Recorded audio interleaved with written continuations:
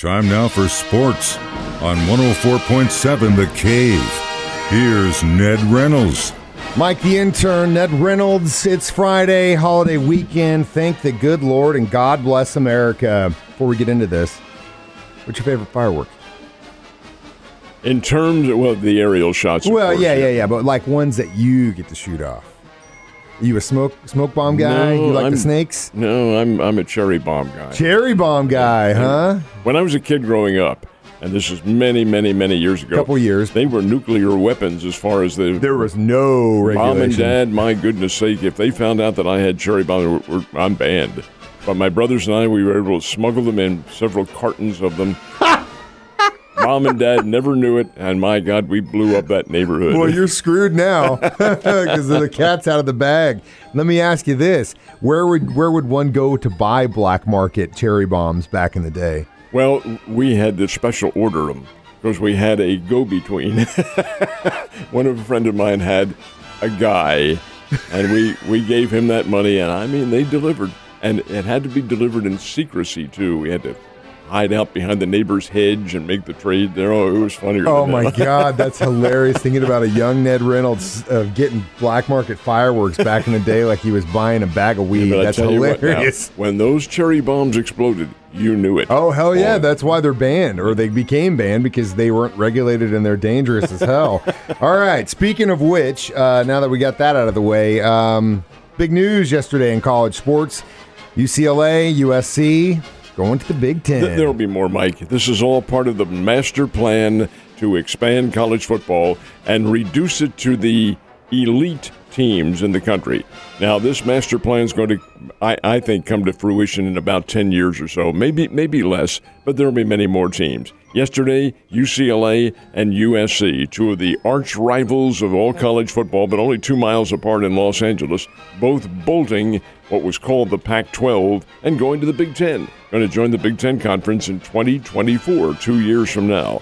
All right, that's part of it. What does that do? How does that change football? Well, it changes it in tremendous respect because the Big Ten now goes to really the Big 16. That's what they'll have, and it's not just Midwest. And that is the master plan that's forthcoming because it's eventually going to up, in my opinion, in either 2 or 4 master conferences of maybe 50, 55, 60 teams, the haves of college sports. What happens to the have-nots, the Missouri States? Fending for yourself, pal. It's the way it's going to be. But it won't be finalized probably until, well, everything is dissolved in terms of various conferences.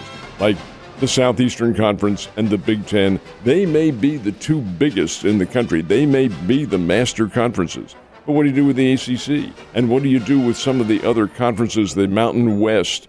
Well, that's all part of the master plan and how it's going to be divided. I think this is fascinating, but it's a major change in what we know. It's a big major change, and it like you mentioned, what happens to the Missouri States of the world, that sucks for them because you every now and then you have a Cinderella story year for one of these teams that you've never heard of, and then all of a sudden, boom, they're kicking everybody's butt, and they're getting bowl games they've never seen before. What about those dudes? Well, that's just it. Where does that end? For instance, last year, Cincinnati University. Exactly. They're not an also-ran, but they also are not a big name, or they weren't. Well, they are now. What happens to them? Well, they are joining the Big 12 Conference. They will be in the Big 12 next year. They and Brigham Young and Houston and Central Florida will be the 4 teams.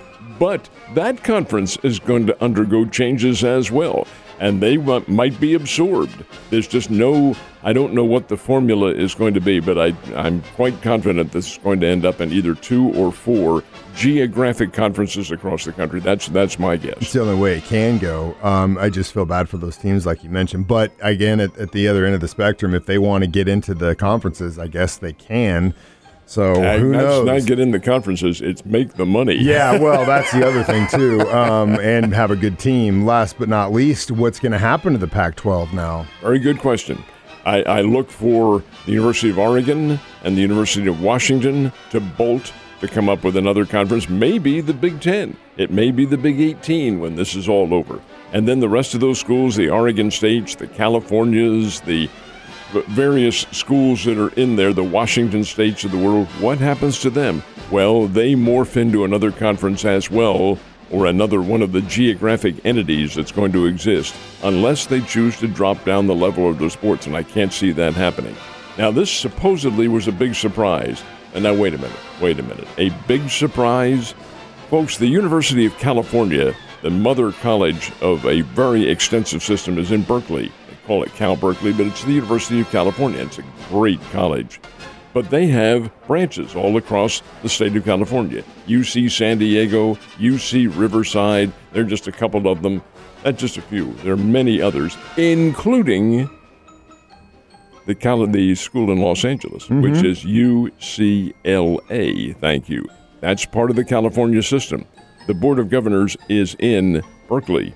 You mean to tell me that they did not know this was going on, that this was being done autonomously? Now, those schools do have their separate presidents, but they don't have a separate board of regents. Somebody had to know. This is no surprise. They knew this was coming.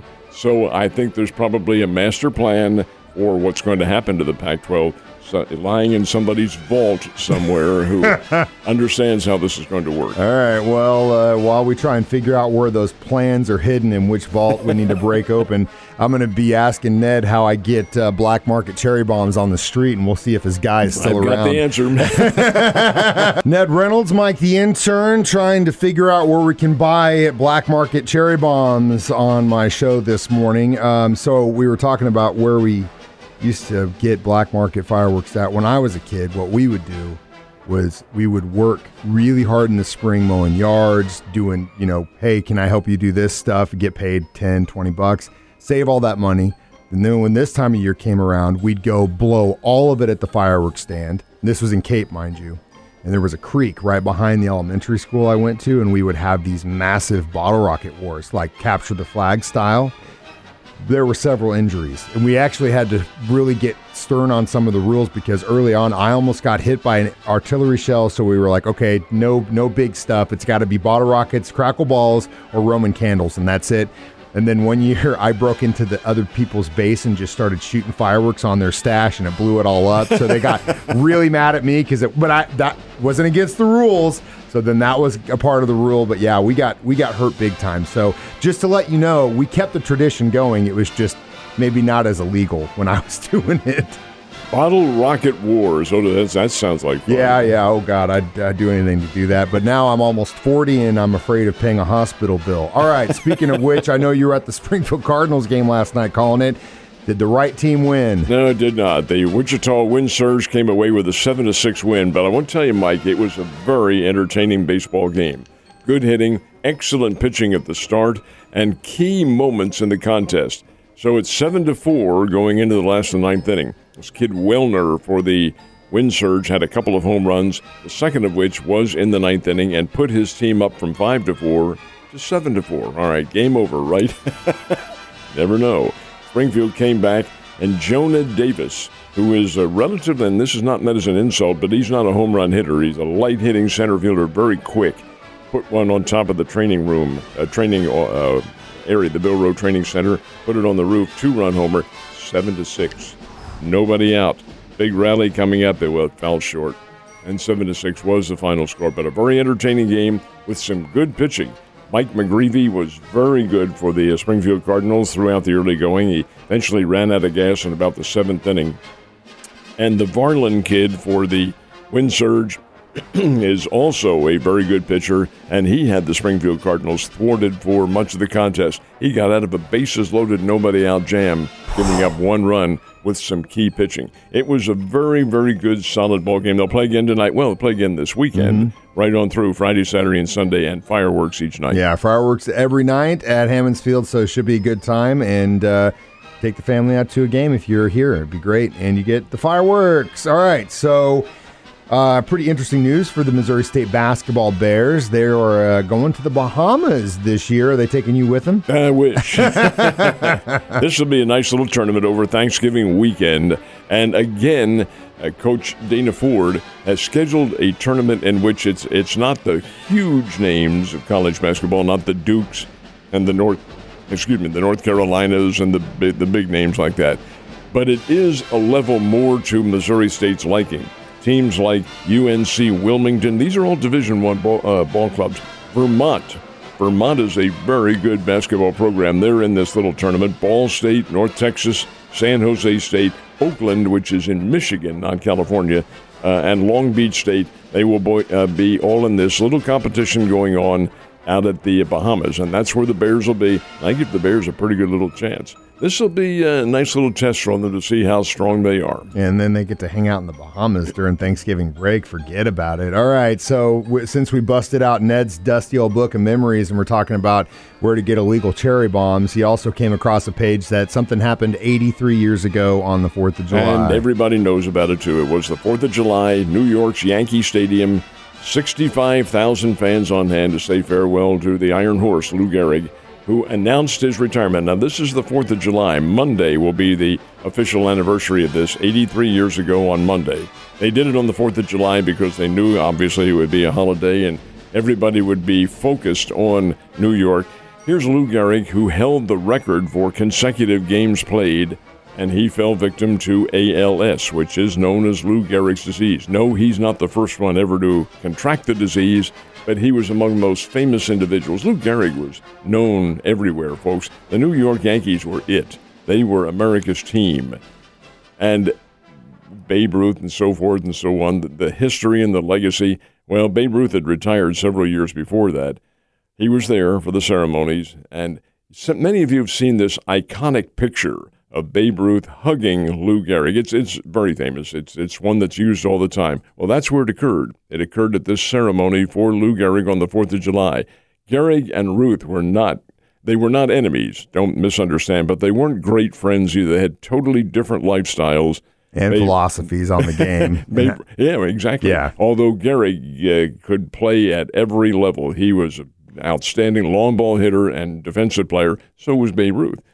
But Babe Ruth loved the partying lifestyle, and Lou Gehrig did not. He was a homebody. He went home every night and so forth. But you've seen that picture, and Babe is giving a big bear hug to Lou Gehrig. That's where it occurred, at Yankee Stadium on the 4th of July, 83 years ago, when Lou Gehrig said, "I'm the luckiest man on the face of the earth." 2 years later, he was gone. So crazy how fast that disease can get you. And at least we had him in our history books to begin with. Ned and I are going to go outside and we're going to shoot off some fireworks, sir. Happy 4th of July. And to you, sir.